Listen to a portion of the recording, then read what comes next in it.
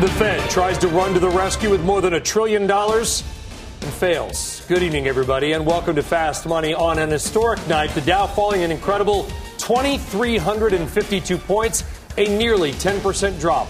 That is the single biggest one-day drop since the fateful Black Monday of 1987. Every Dow stock fell, and only one of the entire S&P 500 index rose. With us again on this night for your money and guidance, Tim Seymour, Brian Kelly, Dan Nathan, and Guy Adami. Well, here's how the day played out. Felt like a number of days really rolled all into one. At the open, a quick 7% fall and a trading halt. The Dow down more than 2,000 points. But then, right around 1 p.m. Eastern time, stocks tried to stage a comeback on the back of the news that the Fed will inject $1.5 trillion into the market to prevent a full-blown credit crash. But the excitement was short-lived. Stocks kept falling. We actually ended the day on the lows. And we have got a huge show for you tonight with a host of big names with Guggenheim Scott Minerd and Hess Oil CEO John Hess. We're going to get to those in moments. But first, let's get more now on exactly what the Fed did and tried to do today with their $1.5 trillion injection. We're joined by phone by Steve Leisman.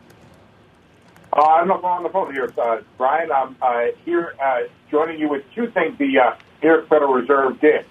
In the first instance, it extended its purchases to $60 billion across a range of maturities. That's the first thing. The Fed was buying on the short end, and now it's going to buy across a whole range of maturities. And the reason for that is because there's been a lot of dislocation. We'll talk about that in a second. In the Treasury markets, off the runs were in some places not getting bids. That's in the first place. Then it went out and it injected, call it infinity liquidity. $500 billion is not an important number right there. $500 billion means as much as you want on offer to a series of different maturities. On the one hand, it's doing 1 month, it's doing $500 billion. 3 months, $500 billion. A slate of them, continuing overnight, $175 billion.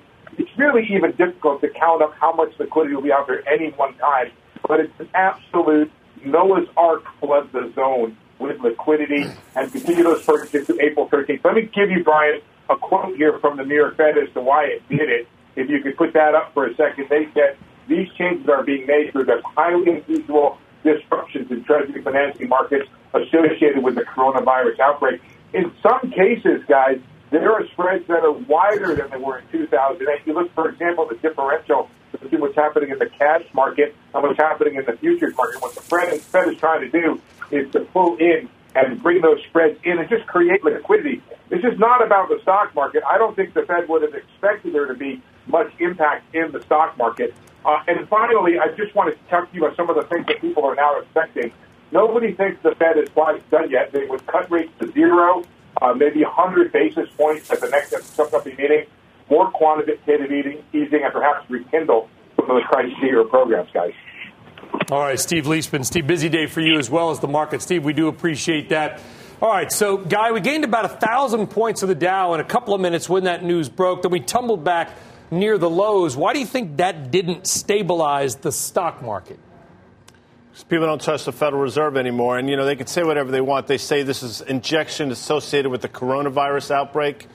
That's great. I mean, if you need to have a villain or you need to have something to blame it on, that's wonderful, except that this started back in September before the term was ever coined. So, call it what you want. I mean, and we've said this on this show for a long time now. There's going to come a point when the Fed hits diminishing marginal returns in terms of what they can do. And my view for a long time was when 10-year yields got to 1.4% and started to fall, that would be it. And you've seen how crazy the market is. So, they can inject all the liquidity they want. Again, in terms of consumer behavior, I'm not running out to Starbucks or the movies or to a hockey game if I could go to one because the Fed just injected. It's got nothing to do with that. And I think, unfortunately, I think the market's starting to call them on it. Well, in fact, it's negative, utility. In other words, what happened on the surprise 50 or not so surprise 50 basis point cut, and today you had a market that actually went in a negative direction because I think what you got today is, and I think the Fed tried to distinguish between this was aimed at a market action and not at a stimulus action. And I think that's very important. And the market action is probably on some level what the Fed has always been there for, right? You want the Fed to step in and and bring some orderly liquidity process to markets when they lose that. And I think that's what today would be described as. I think they would rather go to zero before they want to go into a stimulus-style asset purchase. And I think Steve was alluding to this. So today was not supposed to be a white night. And I don't think, as Guy says, there's really a silver bullet out there. This, to me, was more, in simple terms about the plumbing, right? The pipes had frozen up or were about to freeze up. You had, a Treasury bond auction coming at 1 o'clock. 10 minutes before that, all of a sudden, the Fed comes out and says, you know what, $1.5 trillion. From my context, people I were talking to, the pipes were freezing up. So the Fed had to come in and flush this liquidity into it. I don't think this was designed, and I don't think anybody in the stock market thinks this is designed to say, oh, this is going to stimulate economic behavior. This is just going to make sure that the pipes keep flowing, that you don't have the market didn't act like the market acted, Dan, like the pipes are still frozen. Yeah, I mean, the problem that we have today, I think, is that we're seeing a confluence of events, a confluence of crises kind of coming together right here. Obviously, there's this health crisis that's unquantifiable, and the problem is it's kind of leaked into a financial crisis, and now there's a bit of a political crisis. It's a crisis of confidence, and so you're just saying that the Fed, there's very little confidence in what they can do to stem the losses in risk assets across the board, right? Well, we really do need a coordinated action on the health, on the fiscal, and then the monetary. And that's when things are going to settle down. But until that happens in a really bipartisan and very simple way, we're going to continue to have this downward volatility, because if you can't hold the gains that we had midday based on that action, that sounded like just the bazooka to end all bazookas on the plumbing front. And I think you're reminding of important points here. And the black swan, and again, a black swan for people who haven't read the book or understand what it is, it's an extreme event that was a low probability event that in retrospect looks like something we actually should have done something about or known about, but you didn't until it happened. And what that did was a trigger on certainly a crisis in terms of what was going on with potential global growth. We were coming out of a trade war. Dan is referring to a political crisis where, whatever you want to call it, we're in a political cycle, and the market had not wanted to address that in any way. But more importantly, we on some level had a markets crisis because the Fed had injected so much liquidity into the market. Part of this is where we came from. So I think then the black swan layers into what I really think today was about is I think people's lives are about to change dramatically. People are getting shut out of their life. So when you're getting shut out of your life, you're gonna buckle down. You're gonna go to cash. This is beyond like any type of moment we've seen in terms of that blood in the streets moment. This is truly a point where people's lives have been changed or are about to be changed, and they're scared. Yeah, and let's back it up a bit. I mean, we are a market show, but I don't know if we can just do the normal market stuff tonight. I mean, certainly think about what happened today. First off, my daughter's school is postponed, canceled. So pretty is mine. much for the rest of the year. Probably yours, probably many of yours out there as well. Every major sporting event, Broadway, everything shut down in one day in a 24-hour period. Stocks reflected that, Guy Adami. And in no way am I going to call the market bottom. It is not my job. There's probably more to come on the downside. But was there anything about either today's market action or anything that we saw anywhere that makes anyone, starting with you, Guy, believe that perhaps this was some kind of max fear and anxiety type of I wish I could say, I'd be lying if I said I thought today was a capitulation day. I don't. Not capitulation, but sort of max anxiety. Max anxiety. I don't know. We have a weekend. A lot of things. I hope it's a max anxiety. I have no idea. I think Tim makes an extraordinarily important point in terms of people's lives are fundamentally changing. I'd like to think that, maybe we did hit max. I don't think that's the case. I will say this, given what's going on out there, you're going to have some pretty violent swings to the upside as well. And there'll be people that come on and say that was it. We'll have this V-shaped recovery. I don't think that's what this is about right now. And quickly, people will say everything that's going on, the NBA, overreaction. It's a reaction. I can't determine whether it's an overreaction or not, but what I'll tell you is to think that it's not going to have a severe effect on earnings, and therefore the multiple of this market right? Yeah. All right, so here's a really important point, though. So the last time we had this kind of velocity of a sell-off in equities, it was in 2018. It was Q4. We saw a 20% peak-to-trough decline, and we did have a reversal on one simple pivot from the Fed. That was really it. And then you didn't really see the sort of hit, the negative hit to earnings, right, in 2018, but you didn't see the earnings growth that people expected before that. When I think about what just happened here and everything that you guys are saying, you have to go back to the early 2000s and you have to go back to 2008 and 2009. Those are the last two times that we've had recessions. Those are the last two times we had protracted bear markets. The likelihood of all of this effect, this economic effect, and no matter how bad the health crisis is, will have a lasting effect, and the only thing that is going to cure it is going to be time. So the idea that the S&P 500 is above 3,500 anytime soon, put it out the window. It's not happening anytime soon. I can be that definitive about it because there's nothing that they can do curing all those crises that are going to get them back up there. All right, well, let's get more now on the reaction to the Fed's big move, the markets, the credit markets, and everything else. And we are pleased to be joined by Scott Miner, Chief Global Investment Officer at Guggenheim Partners. Remember, on February 13th with us, he said that we were in, quote, ludicrous season. The S&P would peak on, it turned out, peaking on the 19th. Last week, he said the 10-year could fall to just 0.25%. No doubt mocked for that. But we had the 10-year hit 0.38 shortly after that, rebounding a little bit in the past few sessions. Scott, welcome. I know you're busy. Thanks for taking some time out for us here on CNBC. Was there anything that, I called it a Fed fail at the top, and maybe that's right or wrong. Was there anything that you saw in the credit markets that indicated to you that things were loosening up? You mean in terms of improving, Brian? Yes. No. It's very situational right now. There are many securities that you really can't get bids for. The liquidity in the market is, I think we're in what would classically be a Nash equilibrium problem.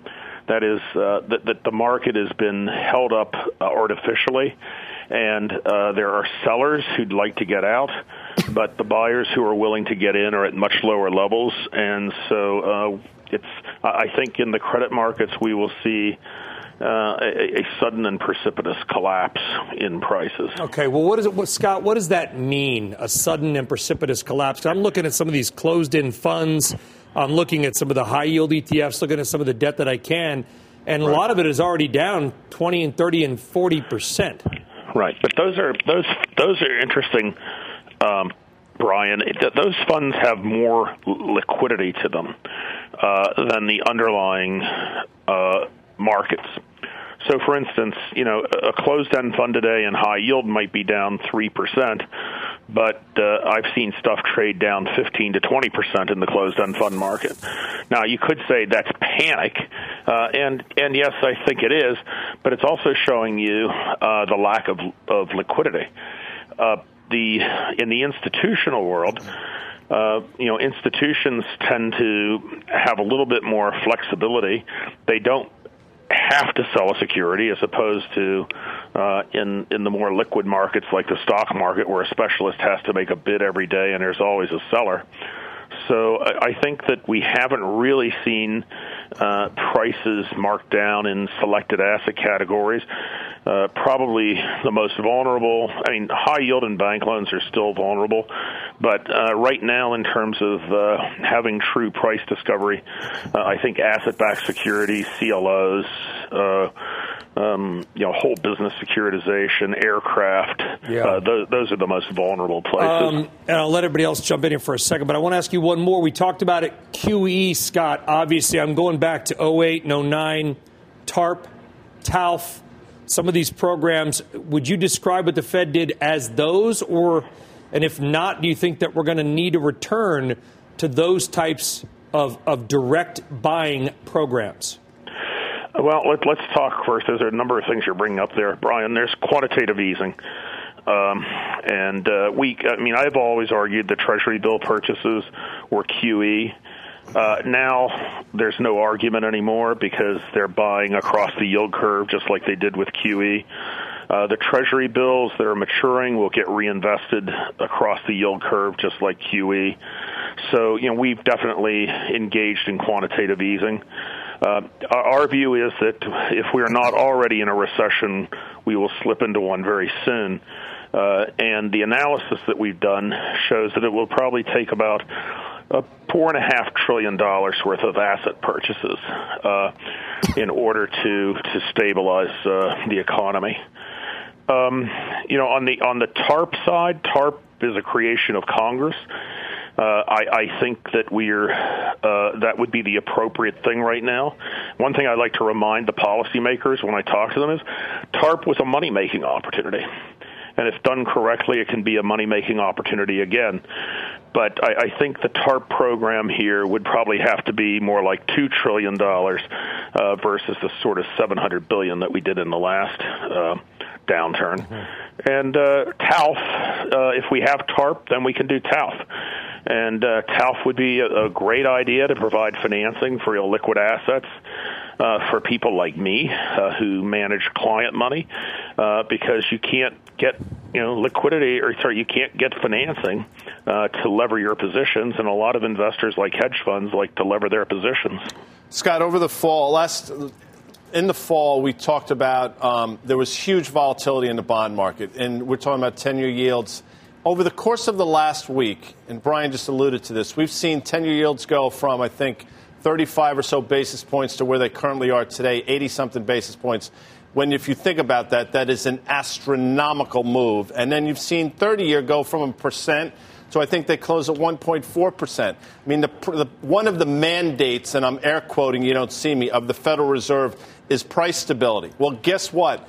There is zero stability in the bond market, and the volatility in the bond market is at levels where it should never even be close to. What does that mean? Well, Guy, I think what it's telling you is that there's a high degree of illiquidity, even in the Treasury market. There's a high degree of uncertainty. As people come in and try to, do purchases of Treasuries, the bid-offer spread has widened quite a bit. An off-the-run 30-year bond, for instance, that is the bond that was the long bond just a few months ago. Yesterday, we were getting quotes that had a bid-offer spread of 1 point. That's the sort of bid-offer spread that you would normally see in junk bonds. As for the movements, I mean, they're mind-numbing. Now, a couple of days ago, we had the 30-year bond go up in price by 7%. If we came in and the stock market were up by 7%, people would be stunned. And bonds are the low risk, supposed to be low volatility, low risk. So, it's definitely telling you that it's chaotic. People are probably overexposed on certain asset classes that they shouldn't be. And, we have a big dislocation here. Hey, Scott, it's Tim. Again, thanks for joining us. One of the things that seems different about 2008, and this isn't a financial crisis, and we've talked about that. I just want to talk about the duration of clarity. We had assets that bubbled to the surface, dead assets that bubbled to the surface. We had TARP, we had TALF. This all happened within about a 2.5-month span, at least when we got to the climax of it and the begin to repair. The current issue with the coronavirus is one that what we understand is we probably won't totally understand the impact socially, therefore economically, and in terms of the stoppages for almost 2 months. How does this make that recovery process and this policy process and this market kind of dynamic get worse, frankly? This is what troubles me. Well, the first thing I would say, Tim, is that we're not in front of this. The policies that were proposed last night by the president are not adequate to address the problem. The scale of what they're attempting is not adequate to address the problem. And, as we see, Major League Baseball cancel its season, we see Disneyland closing. I joked today, I said, we're not going to have anywhere to go to spend any money anyway, which means the economic damage here is going to be much larger than people anticipated. Let me ask you that, Scott. You're part of the ownership team of the Dodgers. Is the baseball season going to go on? Well, what I read this afternoon in the Wall Street Journal is that MLB has canceled. I don't know if they've canceled the entire season. I've been spring training for now. Spring training. I mean, I think it's a question mark, Brian. They say it's going to go on. if it does, I hope you'll come and be at my birthday party at Dodger Stadium on the 28th of March. I might have to walk there if it's in California. Is the problem, Scott? I mean, it's. I appreciate that. Listen, was there any? You can do stocks too. Was there any indication to you that there is a floor nearby in the equity market? Well, it's interesting. We are closing here, or did close, just on the uptrend line in stocks for since 2009. If we continue below this level, Brian, it's the end of the bull market. When I consider, something like the Spanish influenza, the drawdown in the Dow Industrials in the Spanish influenza was around 37%. We're down about 28% right now. And so I think we're due for a pause. But, I'm looking at those lows that we got to in December of 2018 as probably the next support level, really. And, tomorrow is going to be a very interesting session because if we break that trend line, that's the end of the bull market. And interestingly enough, equities are pretty much unchanged since the inauguration of the president. Hey, Scott, it's Brian Kelly. So you were talking about how much stimulus might be needed and that we might already be in a recession. And by my count, I think you came up with somewhere around $6 trillion. And that seems like a pretty big package. So my question is, if we are in recession, how deep of a recession do you think we're looking at? And how long do you think we're looking at one for? Well, those are great questions. I mean, typically a recession lasts about 18 months. There's a period here where we're going to have a sharp contraction in consumption. If for no other reason, we don't have anywhere to go to consume. Consumption is the biggest driver in GDP. So, we could see, a drawdown in economic growth in the second quarter that's the same as the drawdown in economic growth that we saw during the financial crisis. So, I would anticipate that. The problem is once you do damage to the economy, even if the coronavirus goes away, the weakening of the structures of the economy, such as the airlines and other businesses, is going to have a permanent impact, or let's say a prolonged impact, on the behavior of the consumer and the business. And so it's going to take a while to rebuild that confidence. So I really don't see us, having this thing turn around very fast. And that's one of the reasons why I may be a bit more bearish on stocks than some other people. So Scott, just talking about the last two recessions, the S&P 500 basically got cut in half from the highs in 2007 to the lows in 2009, from the highs in 2000 to the lows in 02, 03.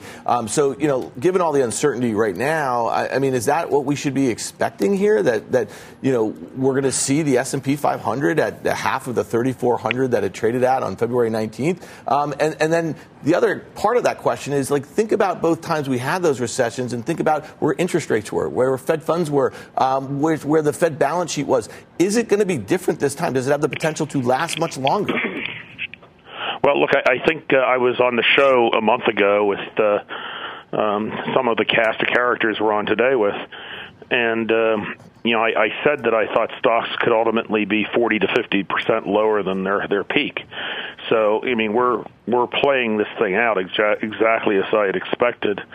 In terms of the size of the stimulus, I think that reflects the fact that we don't have a lot of tools here. If interest rates were at a higher level, or if that we had other structural forces in place, it could help us. But the reality is that it's going to take a lot of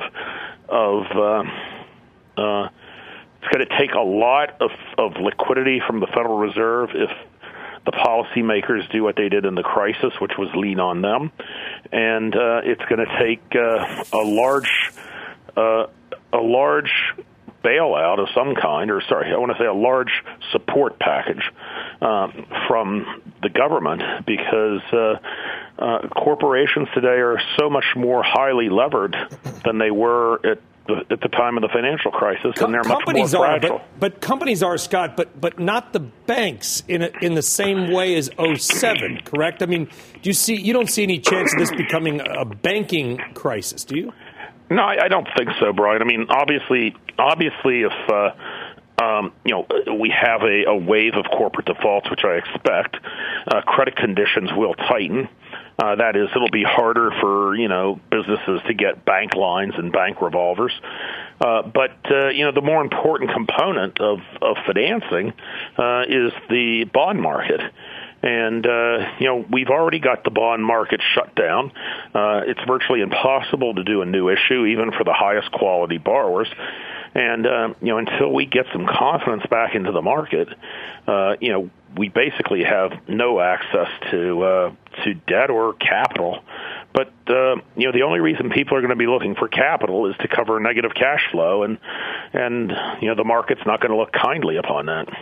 Scott, we got to let you go, but we really appreciate you calling in on a really, truly an historic. It's been a lot of historic nights, Scott, but I think tonight maybe more than any other. But please keep us informed about what you're seeing in the credit markets. You've been spot on. We appreciate you calling in to CNBC, Scott. Thank you. Thank you, Brian. All right. I mean, some sage words there. Listen, from Scott. I mean, I know that he took a lot of heat when he was talking about where the yield curve might go and the markets may go, but so far it has played out. Does anybody disagree with anything that he has said? No. A lot of what he said we've been saying for quite some time. The problem is the market, continued to fly in the face of all of us to the upside. Again, but let me just say this. It's interesting. And you can't do the counterfactual thing. I totally get it. But Scott said something interesting. The Fed, they don't really have a lot of dry powder here. So go back to October 18th, October of 2018, November, when then Jerome Powell was saying we're going to reduce our balance sheet and we're going to raise rates. And the market went, I think, S&P was 2850 or so, down to 2350. And they called everything off, right? And they went back towards what we've been doing now, the madness. And the market rallied 100%. Well, guess what? We're within earshot of that December low, and yet we have no bullets left in the gun. So my point is, I happen to think they were on the right path back then, and I know I'm going to get fricasseed on Twitter for it, but they were doing the right thing at the time. There was no reason to do what they did in that environment. That's a totally fair comment. Some of the irony, I would chime in now, though, that, if anything today, and the speculation around what's the Fed going to do, the speculation is actually now, we don't know what Powell's going to do. We actually don't know if he's going to go and buy assets. When it's the darkest is when we actually know least about what the Fed's doing. We've got the least commentary. Under the Bernanke Fed, at least they were going out of their way to say we're all about transparency. There does not need to be any mystery here. And I think there's a lot of mystery right now. And in fact, it seems as if Powell is pushing back against, I share your frustration, Guy, but if there's a time to go out and buy assets, it's now. That's why I asked about TARP and TALF and all that other stuff. Well, but also let's look at what other central banks around the world have done. Let's remember that the Japanese central bank is buying ETFs. They buy ETFs. It would not surprise me after we're through this cycle as part of the bailout package that the Federal Reserve or some part of the government comes in and is buying ETFs, whether it be the high yield ETF, if there's dislocations that Scott's talking about, or whether it be the oil patch ETF or something like that. Really? I wouldn't be surprised. Let me ask you this, Dan, very quickly. Do you think there's any chance that the stock or the bond market will shut down for a couple days? Because if the economy shuts down, is there any chance that could happen? Here's what I think the risk that you run. So we've been hearing about all these liquidity issues in the credit market. So what's happening right now all over New York and all over centers where a lot of these financial institutions are, they have people working from home. They have these kind of schedules going on. And this is a huge problem, actually, for liquidity purposes. And so if you think that today was the liquidation, it hasn't, because these people have not really spread out yet. In the days that risk managers are separated from the head traders and all that sort of stuff, that's going to be the time where we have the scariest moment. And so why do we bring up charts? Why do we think about some of these levels? Why do we think about valuation levels when there's no visibility? Because that's what a lot of the machines are looking at. So when Guy mentions that low at 2350 in the S&P 500 from December 24th or 25th, 2018, that's probably a level where things are getting a bit overdone. And I want to make one point about just how this market's been working relative to what the Fed has been doing. In late October, when the Fed really started expanding their balance sheet, sheet. This was after those 3 rate cuts. The S&P 500 rallied about 11.5% in what felt like a straight line. So take that out of there, okay? Let's think about 30-50. That was the level that really should have been a lot of technical resistance in the S&P 500. And here we are now at 2,500 or something like that. It's not the end of the world, especially if your time horizon's not next week or 2 weeks from now. So I just think that, listen, there's more dislocations to come. But at the end of the day, I think we're going to have TARP. You're going to have everything. It's got to hit it all at once. And we got to have the health crisis under control, which I think a lot of people on this network have been echoing now for weeks. By the way, headlines crossing just now on that. I thought people were going to fricassee me for saying that. New York City mayor aims to keep New York Stock Exchange trading going with no issues. That just crossing. People think we're nuts if you're in Ohio or Idaho. The reality is, folks, life here has changed. You got groups of people. This is about as many people in one room as you're going to get. And to Dan's point, when you've got head traders, risk managers, everybody trying to coordinate, but they're all in different spots or in their home, it could be difficult. All right, CNBC has continuing coverage, of course, of the sell-off. Where we go from here, be sure to catch our special report, Markets in Turmoil, tonight, 7 p.m. Eastern Time. Right now, we've got some breaking news on Amazon, actually. It has something to do with New York, as a matter of fact. Let's get to Deirdre Bosa on that. Hey, Brian, this is globally. Amazon is instructing all employees around the world to begin working from home if they're able to. The expansion of this policy going global is one of the most aggressive stances a company of this size has taken. Remember, Amazon has more than 650,000 full-time employees worldwide. This follows Google's recommendation earlier this week that all of its employees globally work remotely if they're able to. And like other tech companies, guys, Amazon is providing compensation for employees diagnosed with coronavirus or placed into quarantine. That's up to 2 weeks of pay. And they're also continuing to pay hourly employees that support the company's offices around the world. That includes jobs like janitors, security guards. It also applies to the many, many warehouse workers as well. Back to you. All right, Deirdre Bosa on that. Deirdre, thank you very much. All right, let's turn now to Washington, where lawmakers are moving closer to putting together some kind of coronavirus aid package. Ilan Moyes on Capitol Hill with more on what they're trying to do. Ilan. Well, Brian, the Speaker of the House and the Treasury Secretary have spoken on the phone 5 times today on the coronavirus package. The last time was at 3:50 p.m. Aides tell me that progress is being made and that they are moving closer to compromise, though some outstanding issues remain. And while those negotiations still go on behind the scenes, the House is officially in recess, though members were just recently advised that votes are still expected to happen later on tonight. Over here in the Senate, Majority Leader Mitch McConnell has already left for the weekend, as have most lawmakers as well. But McConnell has canceled recess for next week, and so you can expect to see them back on Monday. He tweeted that he is glad that talks are ongoing between the administration and Speaker Pelosi. He hopes that Congress can pass bipartisan legislation to continue combating the coronavirus and keep our economy strong. Now, all this comes as there are concerns about the health of some lawmakers. Senator Lindsey Graham has announced that he is self-quarantining after being at Mar-a-Lago last weekend with that Brazilian delegation. He says this is out of an abundance of caution, but there are now 7 senators' offices or 7 senators who themselves have self-quarantined. So we'll see how long the Capitol can continue to function. Keep monitoring it and let you know if I learn anything else, Brian. All right, Ilan, thank you very much for that update as well. So let's talk a little bit more about this before we bring in another big guest. We got John Hess of Hess Oil, by the way, coming up, which is another very important interview there. And I want to go a little bit more to what Dan just sort of suggested. I mean, I think people don't realize Congress can do these things and we can have these programs, but you still, even in the age of computers, we still need humans to do a lot of this work. Well, yes, you need humans to do that. And you also need the humans in Washington to understand that we're in a crisis time and not to be going back and forth. I mean, it's great that they talked on the phone 5 times. They should be in the same room trying to get something done. I mean, if you look at what's going on around the world, there is some serious issues coming. And to think that you're going to go on vacation next week, to think that, maybe we'll come back on Monday is frankly insane. And this is a bit of a political crisis because the more you go down this path, in the state that people are in, you end up losing faith in your political leaders. And that's never a good thing.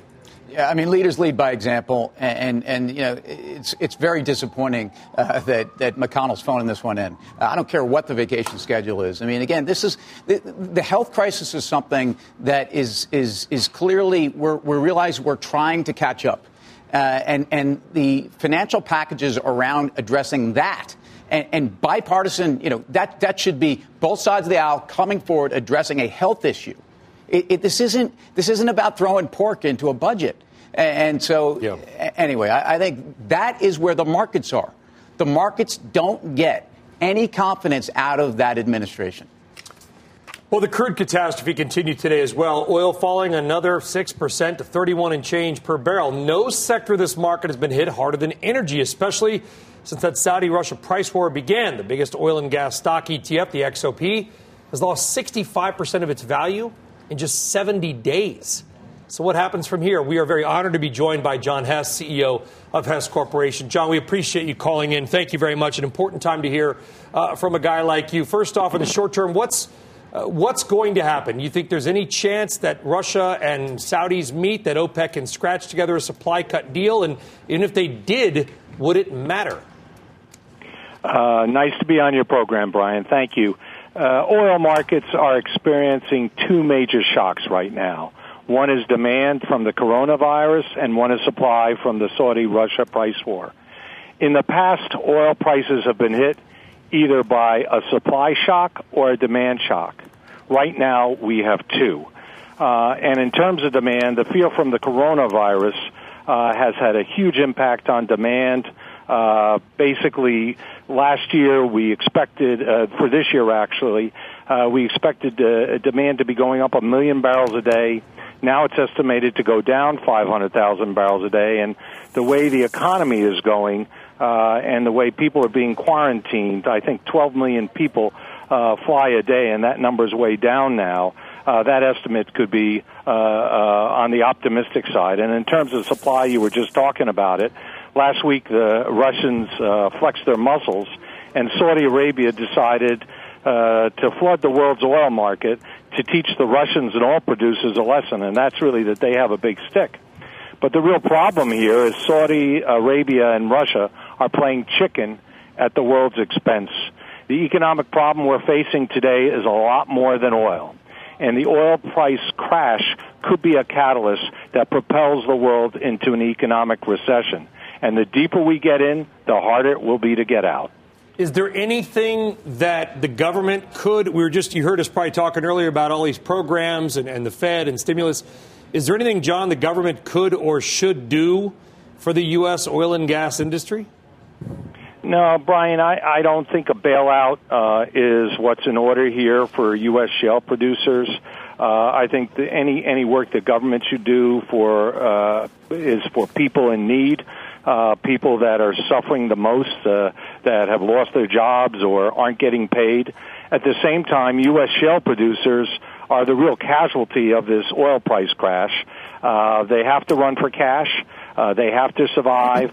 They don't have the debt or equity markets. You guys were talking about that before, about really keeping all businesses alive.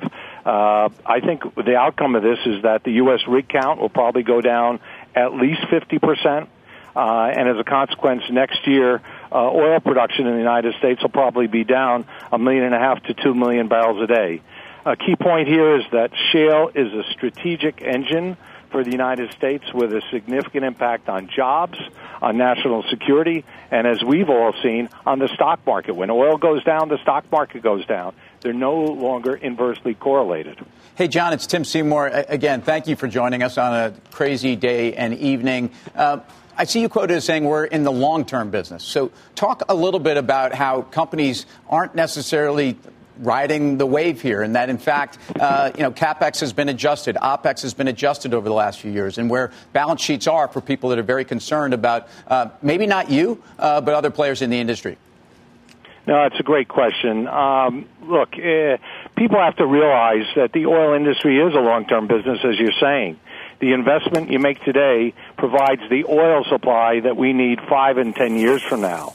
And the two major challenges the oil industry faces for the future is actually investment and climate change. And while the world is awash in oil right now, the International Energy Agency has made clear that the world needs to invest $650 billion a year to grow oil and gas supply to meet future demand. For the last 5 years, the number has ranged between $350 billion and $420 billion, way under what the number needs to be. And the economic meltdown we're going through right now makes it even more difficult. The other challenge that everybody talks about, rightfully so, is climate change. And climate change is real. It's the greatest scientific challenge for the 21st century. And as much as we hope for major technological breakthroughs, the International Energy Agency has run some scenarios, and the one for sustainable development, where all the pledges of the Paris Climate Accord are met. Oil and gas will still be 47% of the energy mix in 2040.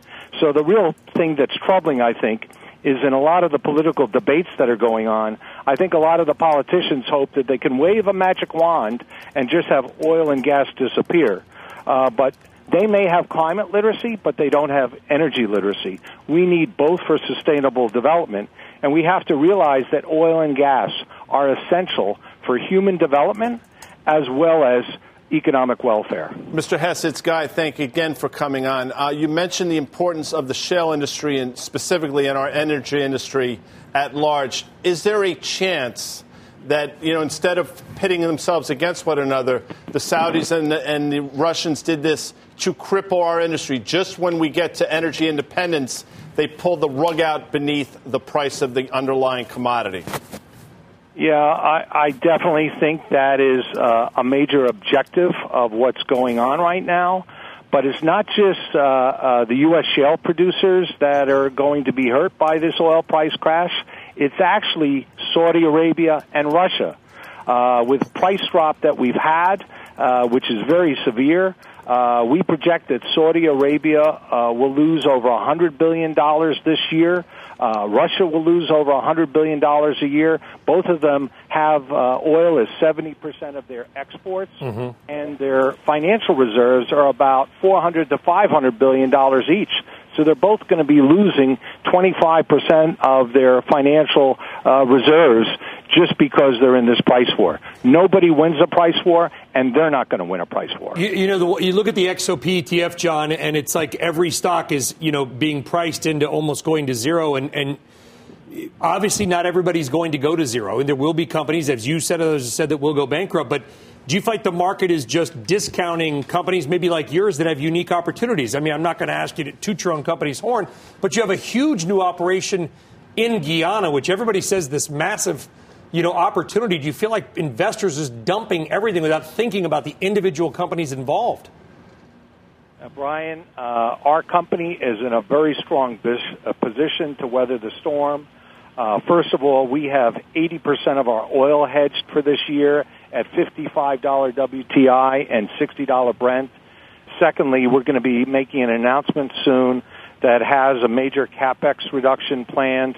It doesn't make sense for any shale producer right now to drill for oil at that $30 price you were talking about before. So we're going to have a major decrease in our Bakken program and in other programs across the company, because right now every oil company should just hunker down and run for cash. In addition, what makes us different than most of the shale companies in the United States is we have a diversified portfolio. We actually have cash generators in our portfolio, the Deepwater Gulf of Mexico and Malaysia, and with the capital budget reductions that we're going to be having in the Bakken becomes a cash generator. So our whole goal right now is basically to preserve cash, to live to fight another day, and protect the great investment opportunity we have in Guyana. All right, John Hess with some tough talk and tough words, but smart words, John, and we do appreciate it. Thank you very much. We'll look forward to that announcement. I guess about the cost plans, I have a feeling they're going to be part of everybody. John, thank you very much. All right, well, let's get you up to speed on several market developments, major developments outside of the market as well, on the coronavirus that broke within the last 24 hours. Of course, you've probably heard, hard not to, many major events, almost all of them, are pretty much canceled across the country for the next few months. Let's get more now with Julia Boorstin with a recap of the day's news. Julia. Brian, well, the most recent big closure is Disneyland Resort here in Anaheim, scheduled to be closed from the morning of March 14th through the end of the month. And leaders of the world's largest live events and concert companies, including the CEOs of Live Nation and AEG, announcing that they recommend postponing all large-scale events through the end of March. And then there are the cancellations and suspensions of Major League sporting events. Just today, the NCAA canceling the March Madness basketball tournament, along with all other men's and women's winter and spring championships. This after last night, the NBA suspended its season after a Utah Jazz player tested positive for coronavirus. The NHL is suspending its season a month ahead of the playoffs, and Major League Baseball delaying the start of its season by at least 2 weeks. And Broadway shows will be suspended starting tonight through April 12th. This after Governor Andrew Cuomo banned gatherings of more than 500 people and said facilities with occupancy of 500 or fewer must reduce the capacity by half. Brian, back over to you. All right, Julia, thank you very much. All right, outside of that, guys, stocks are trading after hours, and I know there's probably some hope out there. We're going to get a bounce, and maybe we will, Guy. But, Dan, you and I were just looking. Apple is down another 3 or 4% after hours. Microsoft down another 3% or more after hours. We ended on the lows. What does that tell you? Here's a little thing, all right? So this is maybe a little inside baseball. Those two stocks, there's no news about them. They're trading down. You don't know why. You're really curious. It's light volume.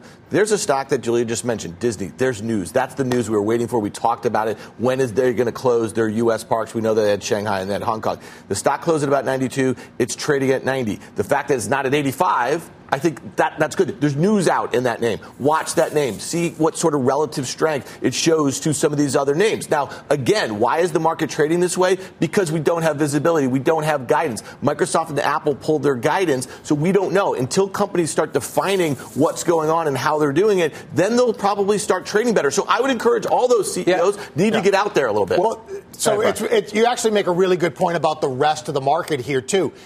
There is some good news today. I know it sounds terrible when parks get closed down and cities get closed down and these type of things. But we know from the history of this disease that once you start doing it, that is what you need to do to control and contain the disease. So that means the sooner you do that stuff, the sooner we get to an economic recovery. So to Dan's point, news out on Walt Disney. Everybody probably expected this. There is some good news that we're moving in the right direction. I would expect this with many other stocks over the next couple of days. And so then back to a couple stocks and back to Apple and Microsoft. I mean, when you're putting your list together of high-quality companies, these are two companies that are obviously right there. And there's different reasons why they're right there. They include fundamentals, they include balance sheet, they include their core businesses. But they also include the fact that these are stocks that have actually seemingly been more resilient on the way down. Now, that's a bit of a double-edged sword, because if you look at Microsoft, it's only down 2% year to date. Microsoft is up 53% year over year. And if you look at actually the NASDAQ, it's outperformed the S&P during this downdraft, or certainly just year to date. It's outperformed the S&P by almost 750 basis points. So either you're going to see some of these stocks and the NASDAQ coming back to the S&P, which it's diverged from, or that, this is a case where these are some of the greatest stocks. I happen to think these are market proxies, and when you get the further capitulation, those are stocks that I think are proxy plays, and I think they're going to lose ground. Amazing. Yeah, so to Dan's point, watch Disney. Maybe the bottom is when they announce the closure. All right, let's talk more now about Microsoft. FundStrat's Rob Slimer is spotting something interesting in the charts. And, Rob, if it's just one thing that's interesting, I can't come over there and hug you, but I'll just wave. All right. Well, let's talk about the market in general. Look, there's two things we always got to think about when we're talking about technicals. There's magnitude and price levels, and then time, which we measure with momentum indicators. So, look, the S&P has managed to slice through pretty much every technical level without any problem so far. It's down another 10% today. Took out the 200-day. It took out the 200-week today. That was a fairly important level. That's the secular uptrend that was in place from 2011, 2016, and we took it out today.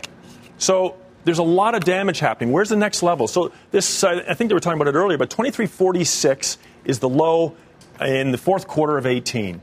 That also happens to represent a 62% retracement, roughly, of this entire 2016 to 2020 move. So it's a fairly important level. So we haven't seen a lot of evidence or a lot of divergences that the market's able to dig in and find a level. That's really the next level that I think is important. If it can't hold there, we're probably looking at something around 2,100, which is a pretty big number.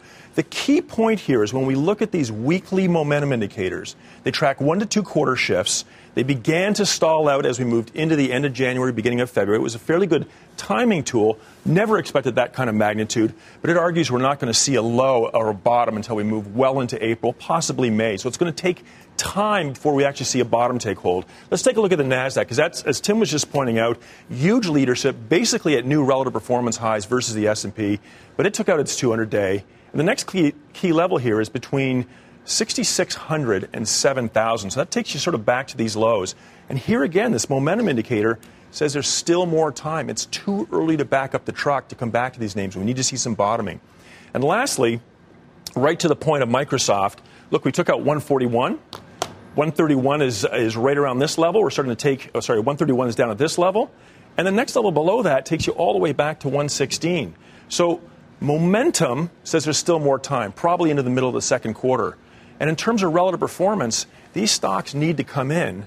It's probably going to put pressure on a lot of the leading areas of the market, and that's when we start to see a bottom, when we start to break these leading stocks.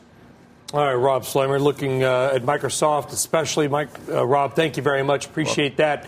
It's interesting, this comment that Dan made. I think it was Dan Niles who had made this, you buy when Disney says they're going to shut down. Is there some sort of indication that we think that if companies were to come out and say, you know what, we're taking the month off, that maybe that would actually help the markets in some ways? No. I don't know. That I can't. I don't know the answer to that. Clarity. But I understand what you're saying. Bending the curve down clarity. to BK's point. And that could define like the height of the unsettling news and stuff. I think you make a fair point. It's interesting. Rob mentioned Microsoft, and I get such a kick out of Twitter because the trolls are out in force. They say we never make bold calls. But I'll tell you categorically, because I know, because I was sitting here, on February 11th, Microsoft made an all-time high of 190.40, I believe. And if you recall on that day, on rather large volume, it reversed, closed significantly lower on the day. And we sat here and said, if you were looking for the turn in the name, that was probably it. And now history, proves that we're correct. So now if you're looking for an entry level, I've got to tell you something. This 140 level is where we sort of traded sideways at for quite some time. I think 9 or so months ago. Dan's looking at the chart. So there is clearly opportunity. And Microsoft is not going out of business. And what they do is still extraordinarily viable. The market's just correcting. So I think to Rob's point, you saw the turn, but I think now you're getting towards levels where if you've been waiting to buy the stock, this looks pretty interesting to me. All right. Well, another area of the economy that you need to watch very closely are the restaurants. Of course, those stocks falling hard, the coronavirus spreading, the economy looking down. Let's bring in now Bob Darrington of Telsey Advisory Group. Now, Bob's been getting daily updates on traffic trends. Bob, it's the most owned small business in the United States. What kinds of traffic trends are you seeing from key parts of the United States right now? Well, I think the most obvious is what we've all heard, or many of us have heard, about the Seattle market. And the Seattle market is probably ground zero for the most impacted by the coronavirus at this point. Traffic trends there are down, about 20%, since the spread of the virus has really, gone viral within that community. So I think, there's no doubt that ultimately the spread, is something that we're trying to all, guess, follow, and ultimately try and, figure out how is it going to affect these restaurant companies, the top line, ultimately the bottom line. You think it'll? I mean, is drive-through gonna save them, Bob, or people just going to stop going altogether? Save is relative. I think certainly those brands, fast food and fast casual, that have more portable food offerings, they're certainly going to do better. They have less social interaction. You can go through a drive-through. You can get food delivered. In that regard, I think most consumers view those, if they're concerned about, quote, social distancing, certainly those are better options. So I think... Go ahead. Sorry, Bob. So can we talk about Starbucks? Because to me, it's a stock I'm long. It's a stock that I think fundamentally the short run we know is going to be a disaster. But if anything, U.S. same-store sales comps have been very strong. Their China business has been an important part of their growth. The valuation was a big challenge, but this stock's gone from almost $100 down to $62, $63, and the valuation is very different. Could you talk about that name in the context of Corona? Yeah, I don't want to rain on your parade, but there's two things that we really need. The parade has been canceled, Bob. So. One is obviously the coronavirus and the impact there. Two, ultimately, is what happens with consumer spending and the economy post this. Do ultimately consumers, because their own businesses or their jobs or layoffs, there's been some issues affecting their spending. Will we see a slowdown? If so, how slow will it be? Will it be as bad as back in 2007, 8, 9, or will it bounce back immediately to the levels that we saw in January? Yeah, that's fair. I think the likelihood is that we're going to see something in between. So that will work against. All right, Bob Darrington, tell us, Bob, we got to leave it there. Bob, we appreciate you calling in. Certainly, not only the stocks, but about 15 million restaurant workers around the country are probably a little bit concerned right now. We're thinking about them as well. It's not just about publicly traded companies. Bob, thank you very much. All right, let's talk gold. The commodity also sort of maybe unusually battered in today's sell-off. Gold handing in its second worst day of the year, but options traders are betting the bullion bounce might be coming. Let's go down to Mike Coase in San Francisco with more on a surprising day when one might have thought that gold would have got a bid. Mike? Yeah, well, it's hard to say. One of the things that we definitely have seen is a big bump in options volume on gold, and that's not surprising because gold has often been thought of as a safe haven. We did see calls out trading puts today in GLD, which is the ETF that tracks gold. The most active options when I was looking at this earlier today were the May 180 calls. We saw about 18,000 of those trading for $1.12. But I would caution people from thinking necessarily that gold is a safe haven in all of this. It sold off along with equities in the latter half of February, and it's sold off recently. I think more likely this is probably a hedge for those that are thinking that some response basically to what's going on right now might be inflationary. I don't necessarily think that it will be. Everything we see is deflationary. But this is a cheap way to make a bet if you're inclined to think that gold could somehow catch a bid right here. All right, Mike, thank you very much, and be well, buddy. We're thinking about you out west. All right, well, it wasn't just gold that fell today. Bitcoin had one of its worst days. Tough day. Ever, down almost 30%. Also, maybe a little bit surprisingly, BK. Well, it's not actually that surprising. I mean, so a lot of people for a long time have said, oh, well, Bitcoin is your safe haven. And what I've tried to tell people is that this is a speculative asset today that is vying to be a safe haven. So it's still subject to all the speculative flows. And so for the same reason that gold fell today, Bitcoin fell. It tends to be a lot more volatile, obviously, so you see a 30% drop. So why did it fall? Because people want cash. People were in this speculating that Bitcoin's going to be the next digital gold. I still believe in that thesis. But that being said, when somebody taps you on the shoulder and your risk manager says, cut all your positions, you cut all your positions. You cut your gold, you cut your Microsoft, and you cut your Bitcoin. And I think that's what happened here today. Just like everything else, in my view, it's probably going to take some time to recover. Anybody got a different view on Bitcoin? Well, I think BK's discussion of the asset class is this is an evolving asset class. And I think the proponents of Bitcoin have not been saying this is a safe haven. I think they've been saying it's an alternative asset class. And it's certainly one, if you look at some of the other digital tokens and coins, that it was actually totally about speculation, but that Bitcoin was becoming the proxy play for the sector.